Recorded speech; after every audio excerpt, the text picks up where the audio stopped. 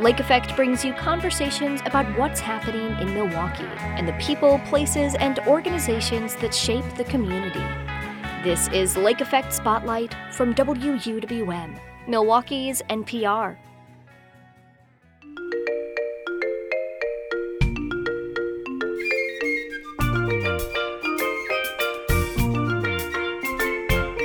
Have you ever wanted to meet a mermaid? Well, now's your chance. Echo is a UW-M grad student who performs as Mermaid Echo. Mermaiding is wearing or swimming in a mermaid tail, and Echo has been doing that for over a decade, all in the name of educating young people. Lake Effect's Excret Nunez spoke with Echo about their passion for environmental conservation. I've been following your work as Mermaid Echo for a while now, and something that's stood out to me is your passion for freshwater conservation.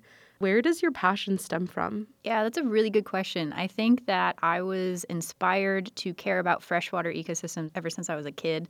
I grew up on the St. Croix River, and it was a beautiful ecosystem, but of course it was kind of undermanaged. And so we take our boat out on the river and find trash in the water. And I remember trying to stay underwater for as long as I could to look at all the fish. And I'd be sad when I find like a piece of trash under there, and I'd bring it up and make little piles of trash on the boat deck. And so since I was a kid, I, whether consciously or subconsciously, have been, I guess, trying to find a pathway in life that would put me around water as much as possible. And now we're here. I think I'm closer now than I have been ever before, which is really, really exciting. Yeah, that's really cool. And I guess, did this passion for freshwater conservation have anything to do with your decision to pursue mermaiding? Is that even the right term? No, mermaiding came first, actually. Oh. Yeah. So I think I've always cared about the water, but I was, as a kid, like ignorant to how much of an issue we are facing in the climate crisis in regards to freshwater access and preservation. Obviously, I didn't have any of that language, as a 5-year-old. But the reason why I started mermaiding was I had surgery on my ankle, and then I had to recover from that, and I did that through swimming. And one way you can strengthen your, injured limb is by attaching it to another one. So if you break a finger, you tape 2 together. Same thing happens for feet. So I would swim with a monofin where both of your feet are in one fin, and that would help strengthen the weak one. And eventually I found a tail skin that went over the monofin and up to your waist like a skirt, and it looked like a mermaid tail. And on that same website I found that tail, my first tail, I found a website. It's basically Facebook for mermaids. It was called themernetwork.com, now kind of defunct. But on there, I saw that people were using mermaiding as an avenue to educate kids about conservation. And instantly I was like, well, I'm starting a business. I'm 16, but I'm doing it. I had no idea what I was doing or what I was getting myself into. But the idea just clicked with something very integral, I think, to who I am and what I love. But when I was in high school, I was very, very bad at math and science, and my teachers were always pulling me in after class, saying we need to sit down one-on-one and work on this stuff, and I was just mortified. And then I couldn't deny the fact that I wanted to be telling more people about freshwater ecosystems.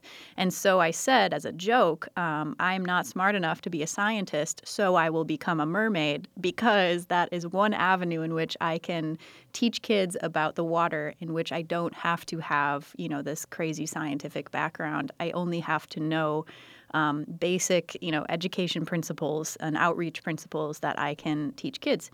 That worked well for a while until I started doing it much more professionally, and I learned that there is so much I didn't know.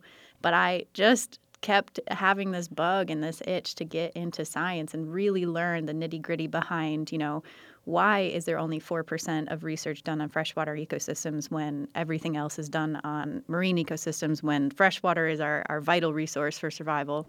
And now I get to say that, I told myself I couldn't be a scientist, but I was wrong. Now I'm a scientist and a mermaid. So that's the full story of where I came from and why. That's pretty amazing. You proved yourself, I guess, to other people, but to yourself, too, that you're able to do this. Why is it important to you to educate young people about caring for our freshwater systems specifically? Oh my God, thank you for this question. Yes, amazing. Yes. Okay, so I'm going to get on my soapbox a little bit. Go We're going to ahead. talk about why we need to be putting conservation education into the hands of young kids also. Yes, we need to talk to policymakers. Yes, we need to talk to corporations. Yes, you can do your part to not use a plastic straw and use reusable water bottles. Great, wonderful, love it. That means nothing if the next generation doesn't also know about this stuff. If the next generation is not brought on board to this party we're having, it's going to go all in the trash, all of our hard work. So let's do all of that, but let's also bring kids into the conversation, because we know that the climate crisis most negatively affects marginalized communities, BIPOC, trans kids, lower income communities. And we also know that conservation education, historically, at least based on the research I know, is delivered only to more affluent neighborhoods, right? We're talking the nature preschools, and private schools have often conservation curriculum. Public schools do not, and often it is the first to be removed if we have extra time for it at all. And so that's a problem. And in order to continue to have a world that we can live in, we need to know how to prevent climate degradation from getting exorbitantly worse. And so I think that by investing in edutainment, or at least conservation education at the K-12 level, we are really doing preventative measures to make sure that the hard work we're doing now in policy will be preserved.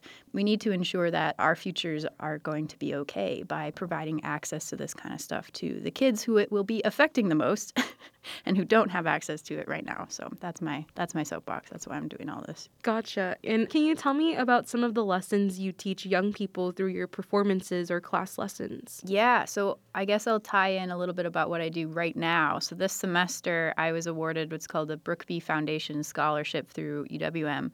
And what it is an opportunity for students who are working more on the outreach side of freshwater sciences to kind of put that work back to the community. And I am working with Milwaukee Riverkeeper to take the lessons that I have written and put them into some of Milwaukee Riverkeeper's partners in classrooms and schools. So I have right now 3 completely finalized lesson plans. And one is about microplastics, one is about pollution in freshwater environments, and then one is about invasive species in Lake Michigan specifically. And we have them written so that they are accessible for any age, any amount of kids, any amount of time. And once I finish this scholarship program, then I'll be giving all of those lesson plans to Milwaukee Riverkeeper for them to continue teaching in the future for free to them, as a thank you and as a way to continue to progress this edutainment or accessible education for kids in Milwaukee and beyond, hopefully. So I've been doing that work since I started the business. And the first curriculum I wrote was called One Mermaid's Mission. And it was kind of like a story time about Echo, my character's journey from the west of Ireland over to the Great Lakes and all of the things that she encountered, like dead zones and ghost nets and microplastics. And she goes on this mission to stop the invasive microplastics from hurting her friends. And that was the first lesson I wrote, and it just kind of expanded from there. So yeah. Wow. And what's the biggest takeaway you hope young people leave with after your performances or class lesson? I hope kids take away the knowledge that they can make a difference. And so I have this little pledge that I do at every single event I've ever done. I wrote it when I was 17, launching my business, and it hasn't changed. And kids that come to shows take that pledge, and it basically says that they can make a difference just by being themselves and committing to learn about this stuff and to tell other people. That's really what it's all about. You have the power to make change just by talking to people. You don't even have to make a huge habitual change in the way you live your life, but just tell people, just talk about it. Somebody out there has the resources to make big, substantial change across corporations and policymakers. Great. Just talk to them. It's not all on your shoulders, and working together can really make a big difference. And I think kids often in the topic of conservation are scared. It is a scary topic. But if we say to kids, you have the power to be the change maker that will save our Great Lakes, there's a really empowering message there that isn't scary, is accessible, and also gives them agency. My last question to you. I've read that you'll be graduating this December. Yeah. Do you think you'll continue your work as Mermaid Echo after you graduate? For sure. Yeah, absolutely. I've been speaking with a couple of clients about procuring different sort of bigger moves in my field. This is so vague. I hate it when people do this, but I have to do it. About different bigger moves and different plans, and that they're all very, very exciting, and they're definitely moving in the direction of where I want to go, which is so exciting for me. So I cannot wait to see those come to fruition so I can share with you and with everybody what they are. But they're all surrounding the idea of just bringing more conservation education into the hands of the people who need it the most, whether that's through public performance art or private appearances, whether at birthday parties or elsewhere. I'm very excited about all of those opportunities. So, yeah, I don't foresee me not being a mermaid anymore anytime soon. I'll probably be in a wheelchair and then still like jump in the lake with my little tail and try to swim around. So when I'm 85 or something.